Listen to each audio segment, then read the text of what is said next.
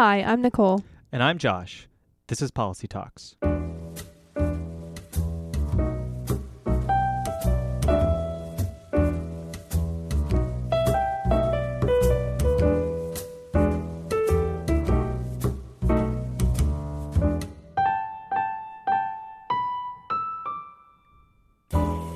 Welcome to Policy Talks, a show diving into all things related to policy analysis in international affairs.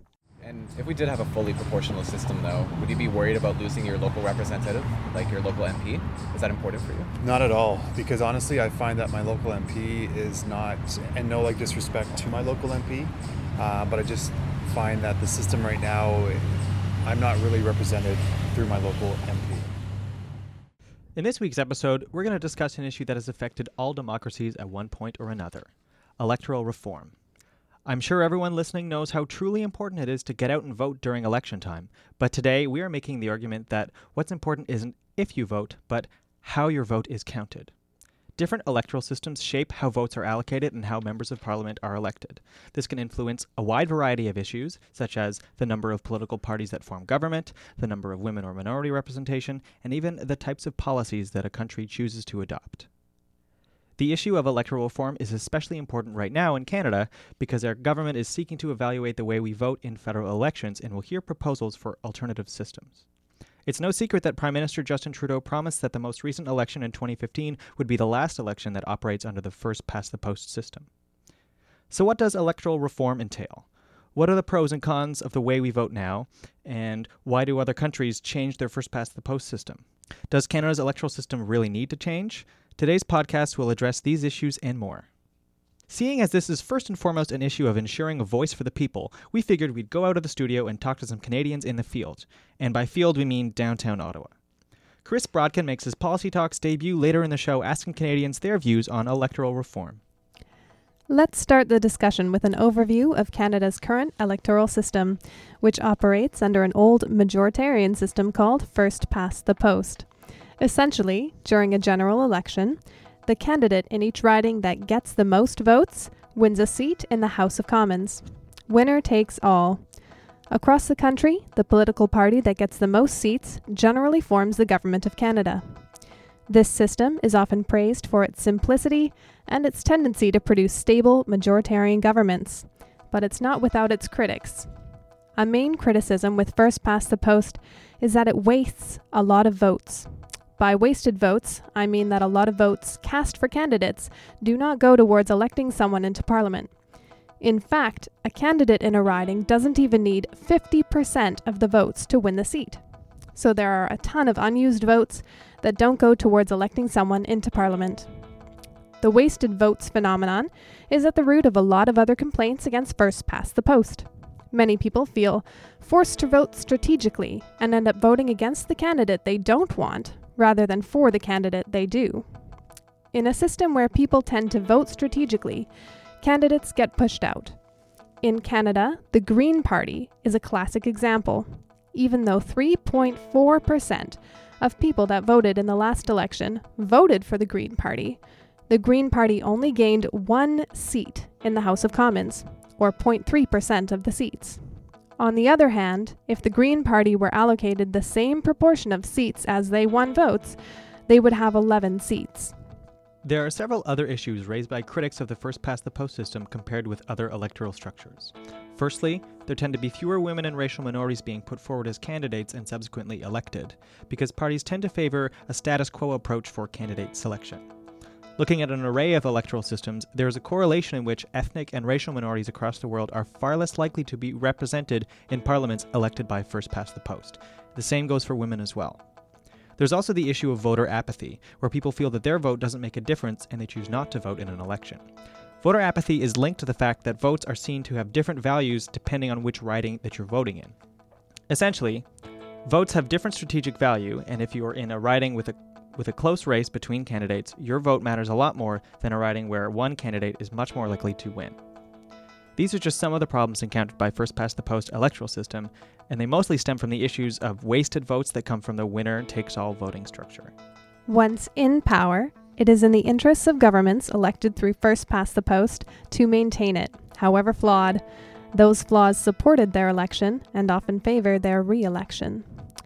The committee that was established to evaluate different options in the Canadian context is just warming up. Fortunately, they also want to hear from the public, so we've decided to delve deeper into the topic. We've got an expert with us here today to help us out and maybe even answer some of the questions we've already collected. Rhea Laverne is a member of Fair Vote Canada's National Council. Fair Vote Canada is a nationwide grassroots civic education and electoral reform campaign in Canada. Rhea built his career in international development and cooperation. Now retired, he is working to promote proportional representation in Canada. Thank you for being with us here today, Rhea, and we're very excited to have your perspective on our podcast. Oh, I'm really very pleased to be here as well. Welcome. So we thought we'd start out by hearing a bit of what people we talked to on the street had to say about electoral reform. How's it going? Good, how are you? Pretty good. So my first question for you would be what do you like most about our system? I'm not really a big fan of the system. I've actually voted strategically for the last 2 elections. The way that it is now is that, for example, most of the people strategically vote against the person that they don't want in there. So I find that the local MP, while you want to vote for the Prime Minister, sometimes you don't want to vote for your local MP. Sometimes it's not proportional to how much votes the person gets. In some ways, I'd like there to be a yay or nay system. And the person who gets the most yes votes, over 50% in the riding, would, get the title of MP for that area. Right now, Justin Trudeau has set up a parliamentary committee to look at electoral reform and to look at the different options that could be put forward. Mm-hmm. So if you had one question for this committee, what would you like to ask them? Well, I'm kind of, I don't really believe very many politicians do things for the people anymore. So my question would be if they're actually doing this to make things fair or to better their chances of getting elected. Well, yeah, just basically how could you get, like an MP to represent every, the local constituents, if they didn't win that area, right? Make the change and make it quick, because I think people are tired of the way that the elections are right now. I myself did not vote in the last election just because I sort of knew what it would be. In his 2015 election campaign, now PM Justin Trudeau promised that if elected, he would work on electoral reform. So, Rial, can you tell us a little bit about this promise? It was an important promise, to be sure. It doesn't take a large part of the Liberal platform. There's 4 short bullets in something like a 67-page document. But it is really far-reaching. And the very title of it is very far-reaching. The very title of it is, "We will make every vote count." It's something that you can't do without bringing in proportional representation, which is a fairly big change to our current system. And he talked about making 2015 the last first past the post election. That's a categorical promise. Then he talks about forming an all-party committee, which has already been formed, so they are carrying out that promise. And then there's a little bit of carefulness, let's say, where he talks about ranked ballots, proportional representation, mandatory voting, and online voting. And ranked ballots is not proportional representation. I'll be talking about that a little bit. So that's where there's some equivocation. The last promise is within 18 months to bring forward legislation. So again, a very strong, firm promise. Yeah. So why do you think Canadians might have voted in part for electoral reform? Well, if you look at how citizens have moved towards electoral reform, either in Canada, provincially, or internationally, the reasons are always the same. It always happens after a particularly unacceptable result under first past the post. So what happened in Canada was that in 2011, the Conservatives were elected with a minority of the vote. They had 39.6% of the vote. They got 54% of the seats, which, by the way, are the same proportions to 1 decimal point as what the Liberals got in the 2015 election. But what happened is the Liberals got hurt in that election. They had 19% of the vote. They got 11% of the seats. The Bloc Québécois, the Green Party also got hurt. What you might not know is the NDP actually did well under First Past the Post in 2011. They got 2 percentage points more than their share of the vote. But what happened is that not only were the Conservatives elected with the minority, but there was vote splitting between the NDP, the Liberals, and the Green Party. And there were a lot of unhappy voters when there was a majority government formed with only 40% of the vote. And then the Harper government proceeded to govern to their base, basically, leaving aside the 60% of people who had not voted for him. Fundamentally, that's the problem. So not only were voters unhappy with a lot of voters unhappy with the electoral result, but they continued to get unhappier and unhappier through the 4 years of the Harper regime. And of course, it's been so people felt disempowered. Basically, is what happens. There's nothing new about that. I mean, people have been dissatisfied for a long time. You talked about the issue of people wasting votes. A lot of people feel that their votes don't count. So there's a long-term dissatisfaction. But there's always got to be some trigger that makes people feel this is a crisis. And as we went in the run-up to the 2015 election, a lot of people felt there was a crisis in our democracy. And this was a part of it. Well, I think you can certainly see how people might feel alienated by that system. We heard some interesting comments by Canadians about their concerns with both the current electoral system and the prospect of a new one. One comment that struck me particularly was the issue of self-interest, in that politicians may opt to choose a new system that is in their party's interest rather than what's best for the country. So I was wondering if you could kind of talk about the dilemma that they're facing at this point. Well, I think party interests, vested interests, are the fundamental political conundrum that makes it so difficult to reform any first-past-the-post system, whether it's us or the UK or Australia, any of those countries. They seem to be stuck with first-past-the-post despite the disadvantages of that system. What happens is, and this is what's happening in this case, the Liberals are in third place. They see that the system's hurting them. They're worried about their future. They promise real change, which is how it was put. Then they get elected with what we call a false majority government. They're benefiting from the system, and then they start thinking, well, is a reform actually in the interests of our party in the long term? They always think they can keep winning. But even more seriously than that, in a way, is that individual MPs that are elected are in danger of losing their seats. And to understand that, you have to appreciate that under our system, parties tend to win, not just globally, but they tend to win particular regions. Whole regions can be 100% for one party. It can be Western Canada with the Conservatives, Atlantic Canada. Victoria Island for, I'm going to go to Atlantic Canada, but Vancouver Island for the NDP. Yes. And the Bloc has got its areas of Quebec province. And Atlantic Canada is the perfect example. 100% Liberal MPs. Okay, so what happens now if you bring in proportional representation? They're not going to win 100% anymore. They're going to win 55%, assuming they had the same vote. Eliminate strategic voting, maybe they'll end up with 45%. So instead of 100% of the seats, you end up with 45% of the seats. How do you think those MPs feel about proportional representation? All right? What has happened every time that we've had an electoral reform movement in Canada is that once the party who called for it is elected, they lose their caucus. And the leader can continue to be in support. I would say René Lévesque continued to be faithful to his promise. I would say the same thing about Jean Charest in Quebec, probably, with McGuinty here in Ontario. But they lose their caucus. So then they tread carefully, and they're very careful, and they say, well, let's have a referendum. And they don't work so hard so that the referendum will succeed. And it fails. What, if any, are some of the arguments for changing our current first-past-the-post system that have the most traction among a variety of political orientations? So we just touched on that a little bit, but if you can expand a bit further. I would say there's one argument that's fundamental. I will point out that every major party in Canada has called for electoral reform at some time. That's extraordinary. The exception might be Social Credit. I'm not so sure about that one. But you've got the Parti québécois in Quebec. You've got the Liberal Party in PEI in Ontario and BC.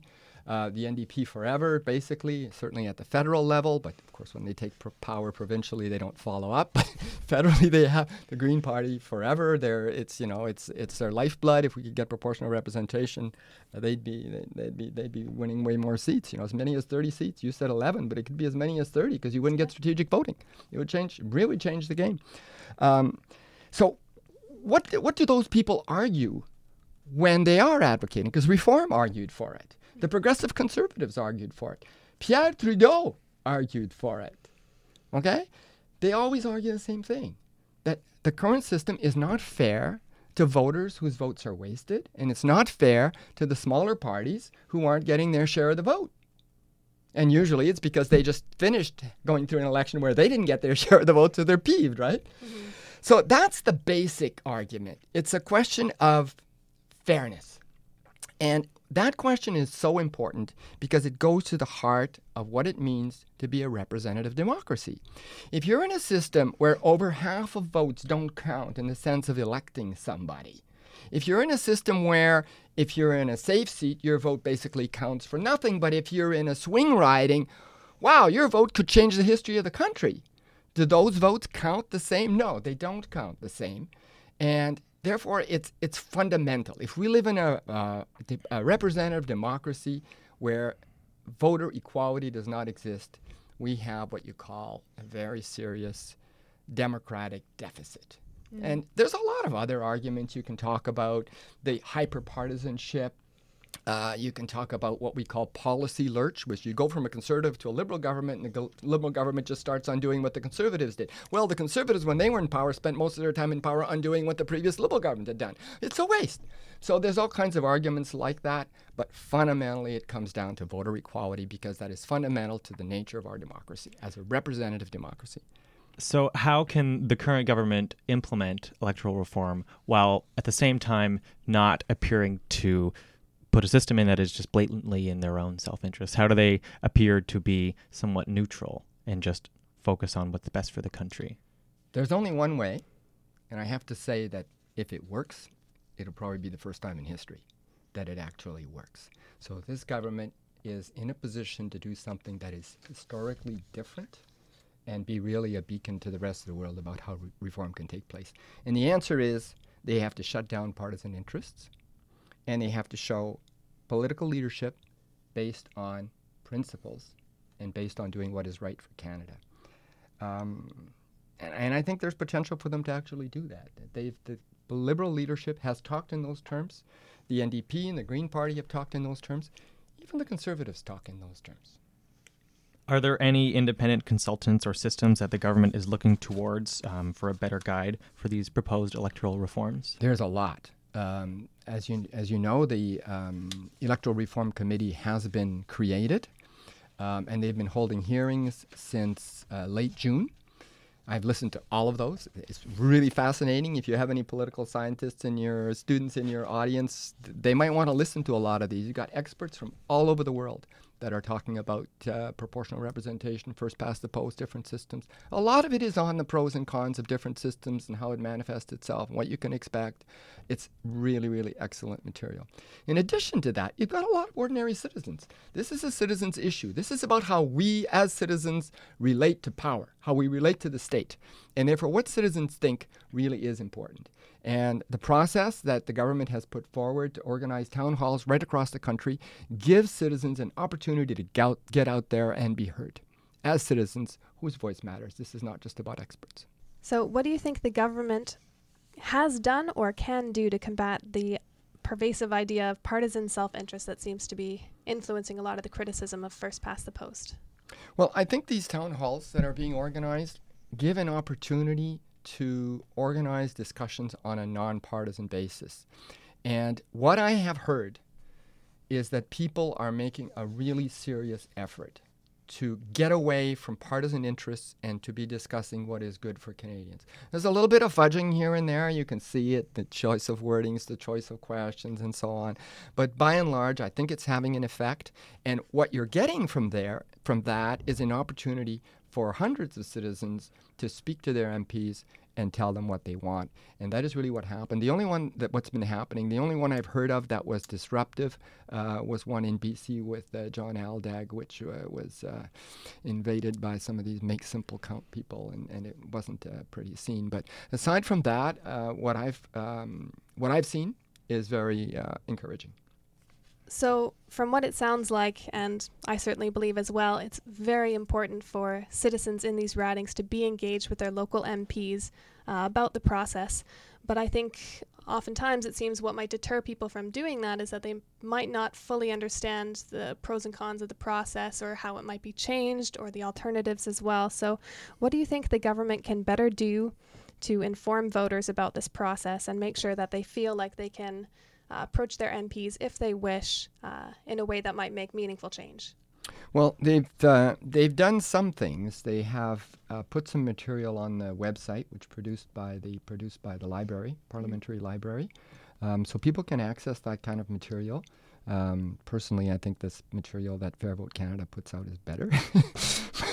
So I would encourage people to visit the Fair Vote Canada website. But I think there is an effort being made to be sure. One of the points that I think is important is that ordinary citizens have their own lives to live. And not every citizen is going to want to become a political science student or an electoral reform expert. The way that most citizens will learn about electoral reform is by living the experience, by going to the polls, filling out a ballot, finding out that, hey, this isn't so complicated, and then saying, hey, look at that, my vote counted for something. So you want to talk about public education? Do it. Let people learn by doing. That's your public education. There's no way to reach 30 million people and then have a referendum and have them vote on it. It's just not going to work. Well, it absolutely goes to what you were talking about earlier about empowerment and how that kind of underlies a lot of this system and how people might interact with it. Can you give us a rough explanation of what a proportional representation system might look like in Canada? Yeah, and that's a really good question, because looks like in Canada is fundamental. You know, most countries, there's a lot of proportional representation countries in the world. There's about 90, but almost all of them use something called list PR, and some of them have those lists are actually national lists, and you just vote for your favorite party, and then from the list you determine who's actually in government. That wouldn't work in Canada for a lot of reasons, including our own democratic traditions. So we in Fair Vote Canada, we call for a couple of things. The main thing is we're going to have to retain some form of local representation.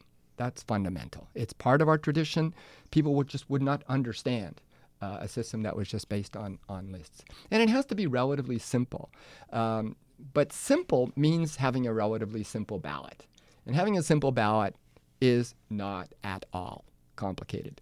I'd like to point out that in the UK, voters are actually dealing with 6 different systems at the same time, you know, with municipal elections and electoral elections and all the rest of it. And they do just fine.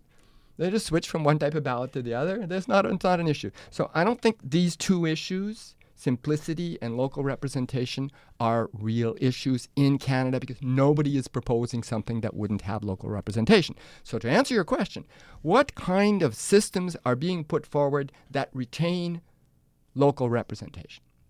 What you need to know, first of all, is that what makes our system is the single member riding. Winner take all. That's what makes it a horse race. So you can't keep just single member ridings. Okay, that's rule number 1. You have to understand that. So what can you do? Well, there are 2 formulas. One is the top-up formula. You keep your single member ridings so that people can still vote for local representation, but you have fewer of them. You roll it up. You make the ridings a little bit bigger to make room for it, and you have top-up seats. And the top-up seats are used strictly to ensure proportionality. That's called mixed member proportional, or MMP. It's as simple as that. Second option is you have multi-member ridings. So that's like going to a pizza party and being able to order several kinds of pizza so that everybody has their own kind.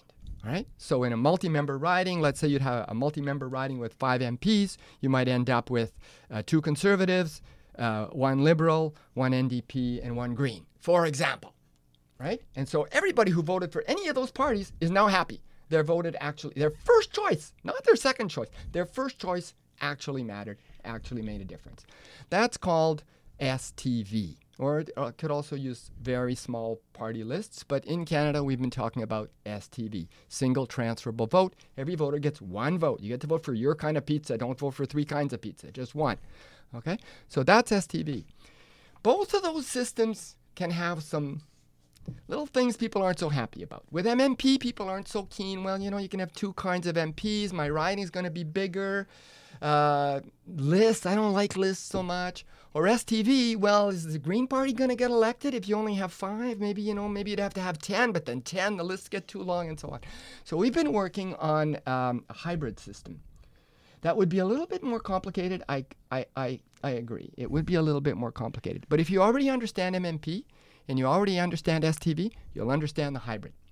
So what the hybrid does, it's called rural-urban proportional representation, and we've put it forward. It's in our draft submission it's already on our website. What it does is it says in rural areas, making ridings bigger is going to be a bit of an issue. So we've got to be careful about that. Maybe in some places we're going to have to keep single-member ridings. Okay, well, if you're going to do that, do rural people not to have proportionality too? That's kind of a bummer, right? So what are you going to do? So what we are proposing is this. Let's have multi-member ridings in the cities, maybe using STV. It doesn't have to be STV, but STV might, STV's got a lot of advantages. I could talk to you about that if we had a little bit of time. So let's say STV just for but they don't have to be that big. Maybe 3 to 5 or 6 maybe. In rural areas, let's have them 2, maybe 1 sometimes. And then let's throw on a small number of top-ups. You don't need as many top-ups anymore because you've already got multi-member ridings. So a small number of top-ups to even it all out, you end up with a highly proportional system and smaller multi-member ridings in the cities and smaller ridings. They could be multi-member, but they don't have to be in rural areas. That's what we're calling rural-urban proportional.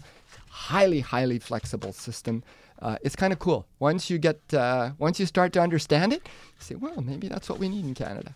But it's relatively new, and so I'm not so sure, whether people will be able to deal with it. It sounds really cool. Yeah, it's cool. So does Fair Vote Canada have a preferred model of the types that you talked about? Well, I'll say 2 things about that. First of all, we are against the alternative vote. The alternative vote means ranked ballots in single-member ridings. So as soon as you talk about single-member ridings, I talked about this earlier, you cannot have proportional representation because you only have one type of pizza at your party. The party being a riding, right? You only have one kind of pizza. You can't make everybody happy with only one. So you're still going to have dissatisfied voters. And there are other issues. It will tend to concentrate power in 2 parties. Dislodging those parties is going to become virtually impossible. So they become entrenched parties. Getting new parties would be extremely difficult because you have to break through that. You have to get 50% of the vote before you get any seat anywhere in the country.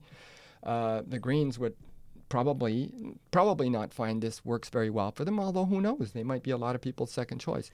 So we are against AV, and if you listen to what they've been saying in the committee meetings, I haven't seen an expert there who says AV is the cat's meow.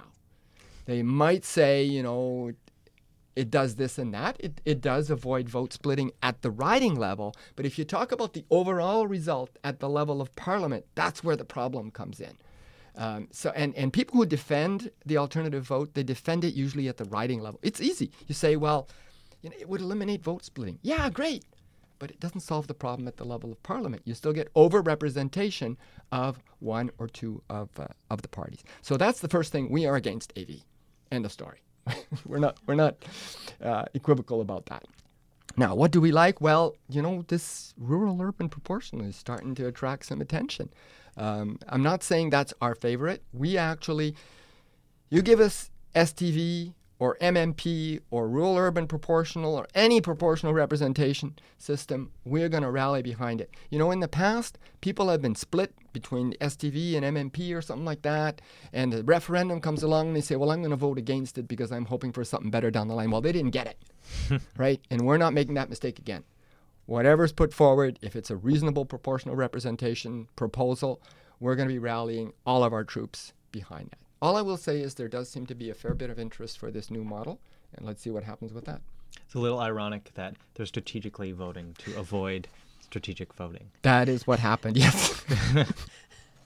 So we've got to ask, we've talked about the pros. Now let's just talk about the cons of electoral reform in Canada. So is there a potential for proportional representation systems to cause political stagnation around contentious issues?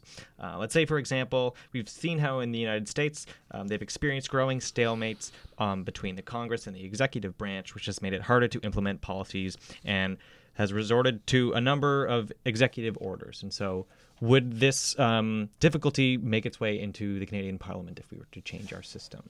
Right. Well, I don't think the problem in the U.S. is due to proportional representation. Yeah, they've got bigger problems. They've got big problems. One of which is the fact that they have a bipolar party system, and if you're a conservative, you have no choice but to vote for Donald Trump in the next election or vote for Democrats. That's the advantage of proportional representation, is when you get in trouble, you have someone else to vote for. Now, the cons. I think that the strongest area of discussion about proportional representation versus first past the post has to do with the ease of making decisions. There is no doubt that coalition government finds it more difficult to make decisions. That is the way our system is constructed for really good reasons. It starts in the 13th century. Now, do I need to tell you that in the 13th century we had regal government, right, for the monarchies? And so what they were looking for was a system that could more or less do the same thing, that you could make decisions quickly and with authority. So you design a system like this, a majoritarian system, so that the majoritarian system can make decisions quickly and with authority. Would PR weaken that tradition? You bet it would. It would weaken that tradition. That's the whole point. The whole point is to give every voter a greater voice than they currently have.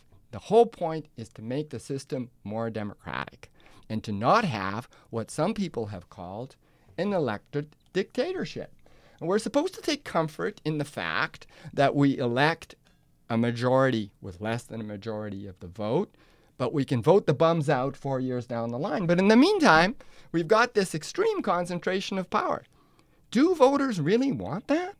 I don't think so. When you ask voters in the polls whether they want majority rule or coalitions, a lot of them are really comfortable with coalitions. They're really comfortable with minorities. So who wants majoritarian governments? Well, majoritarian governments want majoritarian governments. Majoritarian governments to be like it. And the elites like it because they can control the system. So could you give us a bit Can I of make one last point on this? Absolutely, yes, please. One go last ahead. point on this. Is there any evidence that coalition governments produce less good policy? I don't have it. I'm not sure. It's certainly food for thought. There isn't any. The evidence is that policy making does, well, I'm not even sure it takes longer, but I think it's fair to assume that it takes longer. It's harder to come to decisions, but they end up with better policy. Right? That's what the evidence points to. Even on really difficult issues like economic growth, fiscal management, the environment for sure, greater equality for sure. So what you end up with is that when you bring various voices to the table and you do it in public, in Parliament, you have debate on these issues and you bring in ideas sometimes from the fringe, as some people like to call it. Not all the ideas of the libertarians, for example, are bad ideas. They have some good ideas. I bet you Marxist-Leninists have good ideas as well. So if you give them a voice, they have a chance to influence the outcome. And once you've had an outcome that is part of that kind of consensus, it sticks. You don't have the same kind of policy lurch that we have in our current system, and you probably get better policy because you spent more time at it.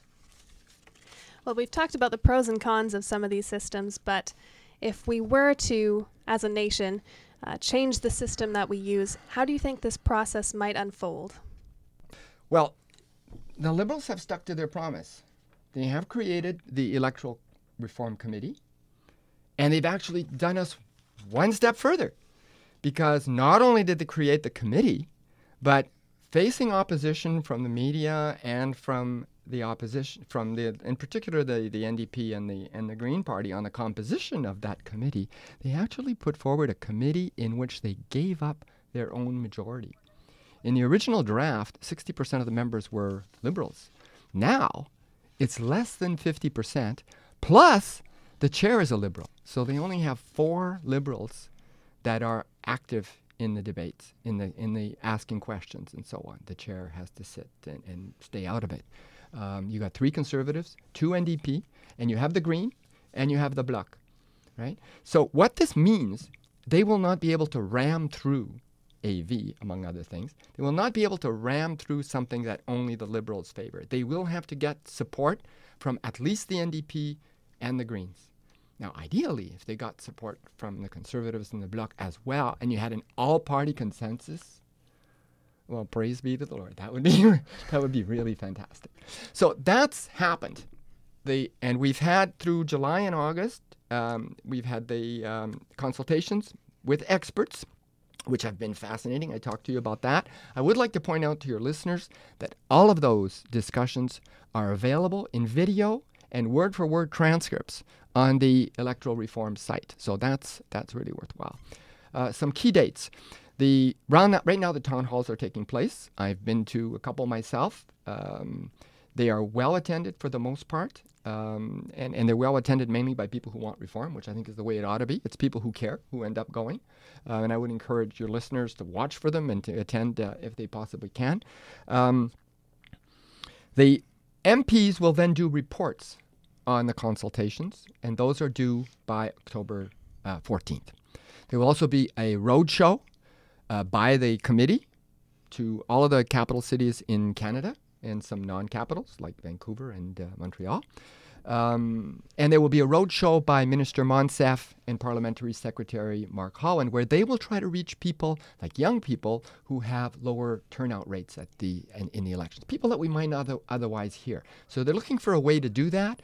And I was speaking to someone from PCO about that last week. They were saying what they're planning to do, and I think it's brilliant, is they will invite people who are already engaged, people like us, but they will ask us to bring a friend, a neighbor, a relative, to bring people who are otherwise not engaged, to make sure that it's representative when they do that. And I would encourage them to use some sort of questionnaire. I actually have a draft that I've shared with them where they could collect that information in a systematic way, so you could hear, and then they could control it. They have control variables. They can control it so that it's a representative. They can create their own representative sample from that. So that I think would be very interesting.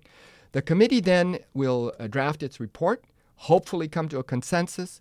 They will submit it to Parliament on December the 1st. That's their deadline. It's not a lot of time. Hopefully they will succeed. If they do, according to Thomas Axworthy, who was one of the witnesses last week, and we know that he has connections, he thinks that the cabinet will definitely, would surely go or treat very, very seriously the proposal of the committee, which means then it would be included in the legislation, and the draft legislation would go to the House in May of 2017, meeting the 18-month target that was set by the government. So that's the process. Lots of opportunities for citizens to get engaged one way or another. They can attend the town halls, of course. They can talk to their MPs directly. They can write to their MPs. There's a place online where they can submit they can answer a questionnaire, and individuals can also submit briefs. So there's a lot of ways to intervene. The questionnaire I find is a little fudgy in some places, so you have to watch for where they're fudging things.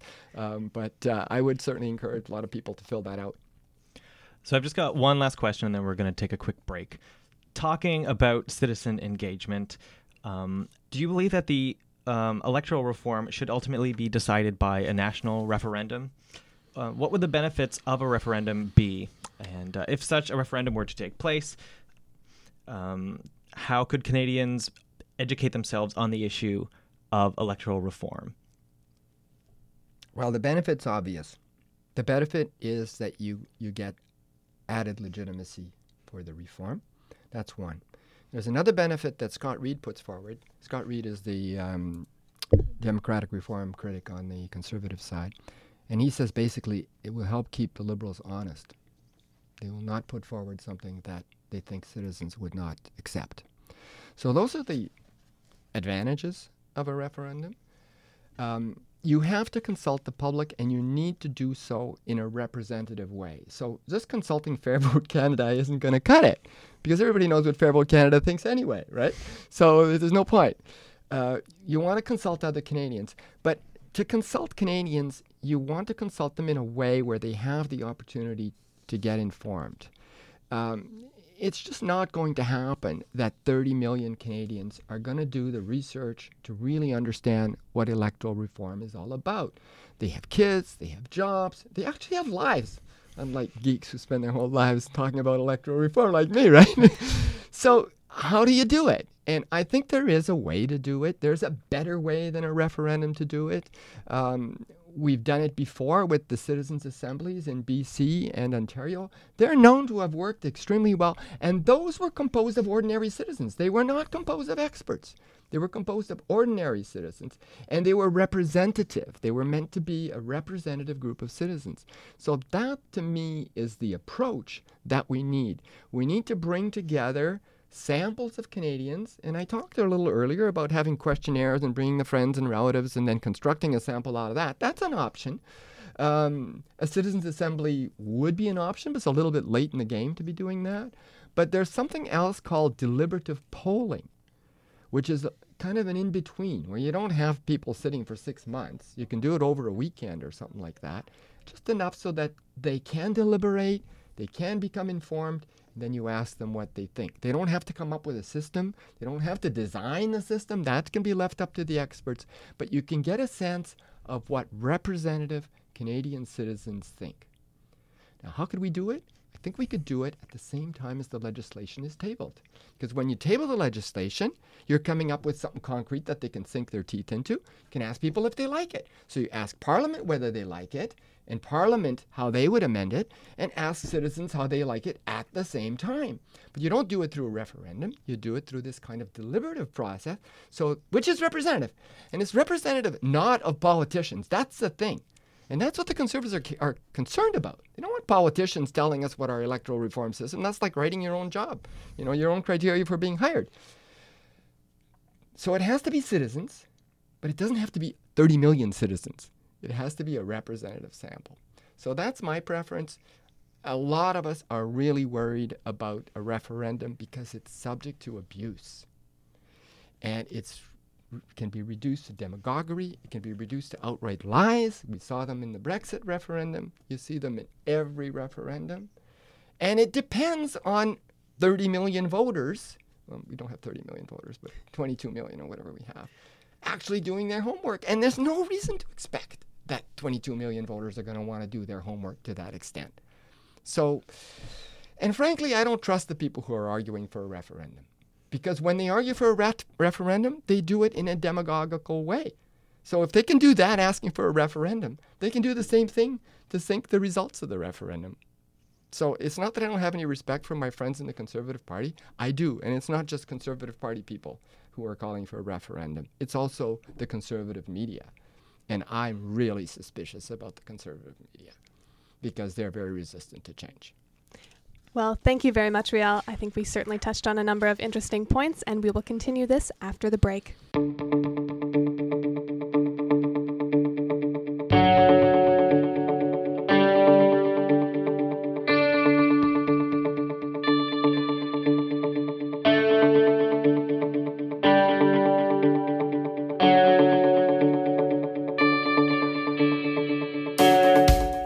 You're listening to Policy Talks Podcast, recorded at CKCU 93.1 FM. For more, go to www.policytalkspodcast.com.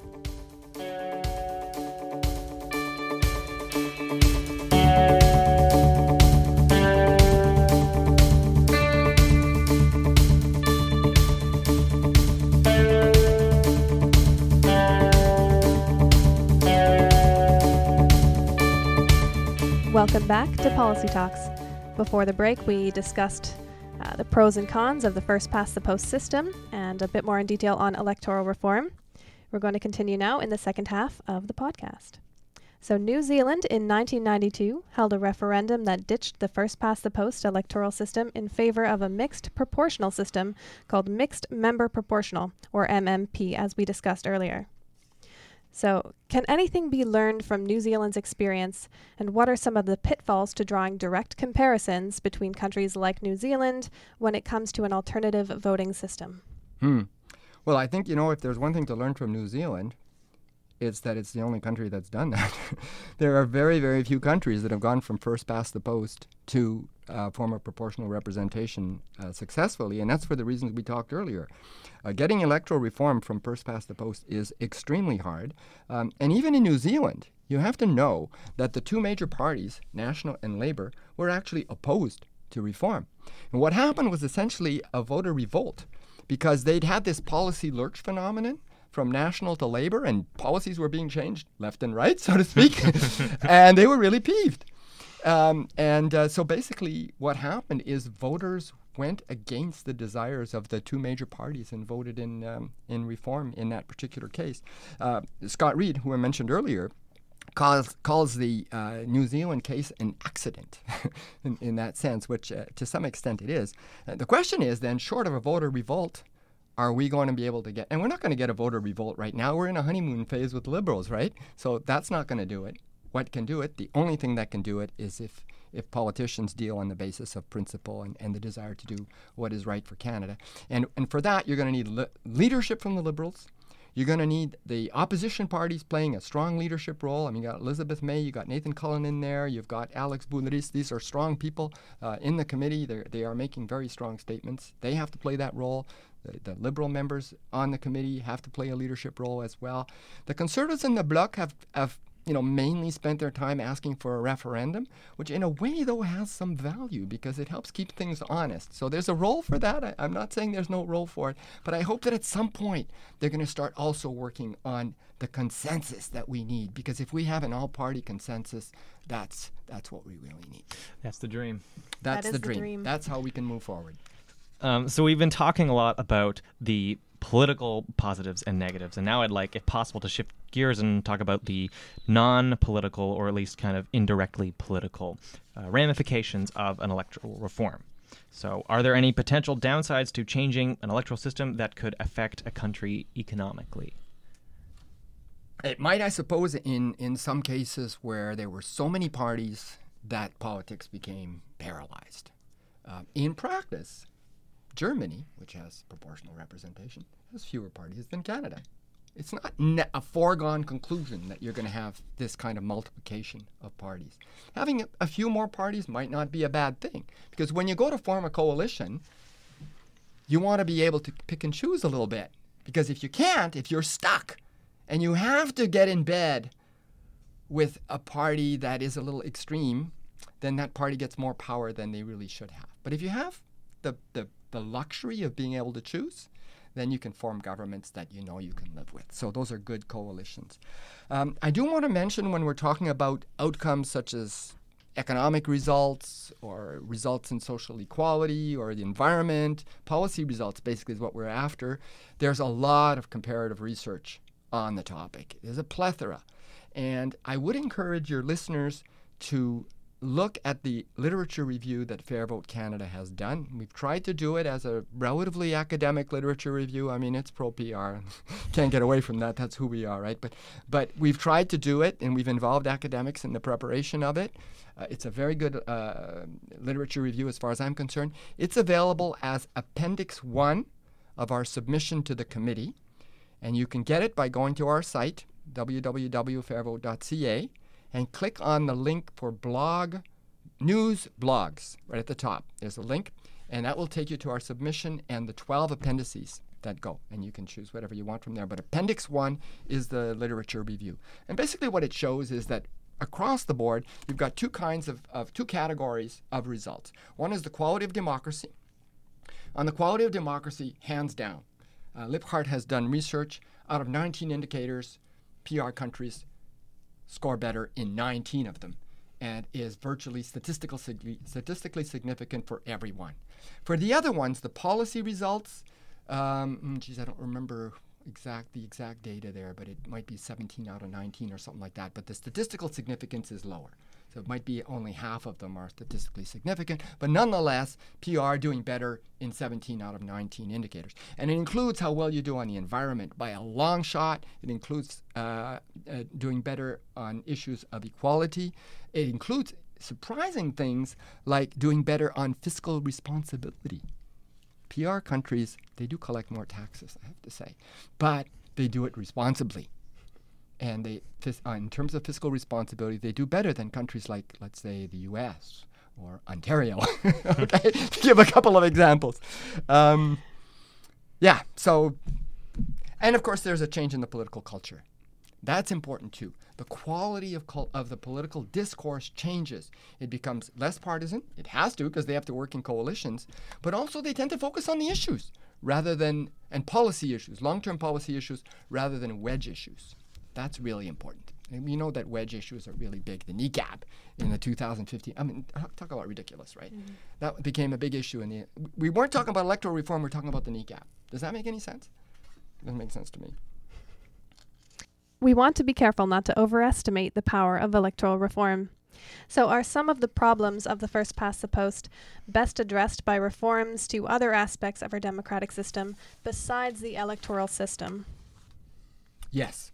I think the short answer is yes. Yeah. But I think the longer answer and the more interesting one is one that Thomas Axworthy gave at the last session on August 23rd, which is that if you change towards a proportional system, it's going to bring a lot more of the discourse into Parliament, into the public eye, rather than in the back rooms of the caucus of the winning party, right? So you're going to have discussion across parties.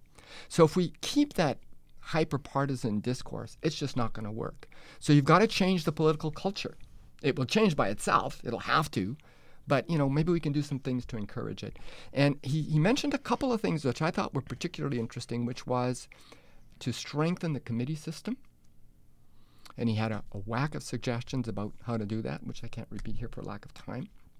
And also more money for research by the various political parties. So those are some examples of complementary things. I mean, there are other things that aren't complementary in necessarily quite the same way. They talk about compulsory voting, online voting. There's all kinds of reforms that you can make.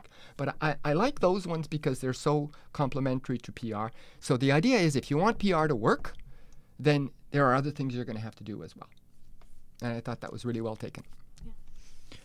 So for our last question, I'm going to ask for a little bit of speculation on your part. What do you think are the chances that we're going to get an electoral reform passed and implemented? And do you want to venture a guess as to how the process will unfold? Well, I'll just say this. I'm putting my money where my mouth is. I work on this issue full time, into the evening, basically every night, and for nothing. That's putting my money where my mouth is. And I'm not the only one. There are people across the country who are doing this.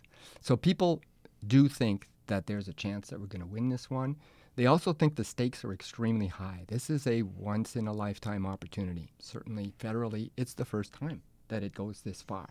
So it's really worth the effort. And so that would be the last pitch that I would like to make to your listeners.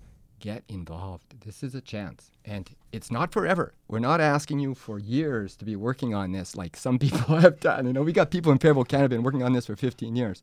I'm not one of those. I've been working on it for about 2 years. But for people like me who like results and they like to win, this is it. This is the time. This is the time to win, to play to win over the next few months, the next 6 months, the next 3 months, the next 2 months. The shorter the time span, the more important it is. So we need people to get involved. Talk to your MPs.